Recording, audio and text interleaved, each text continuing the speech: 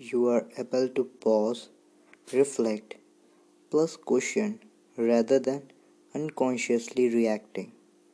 You are placing boundaries. You are aware that your behaviors are conditioning. Learned coping mechanisms then begin in childhood.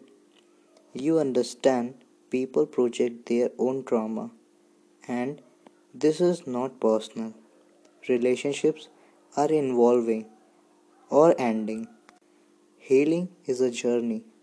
We do the work because so many of us were not raised in homes where we learned emotional regulation, self care, how to communicate, how to express ourselves authentically.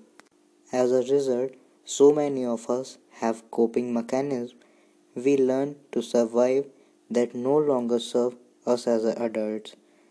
As we do the work, it's like opening a door to a new way of existing because it is a new way that not everyone will understand.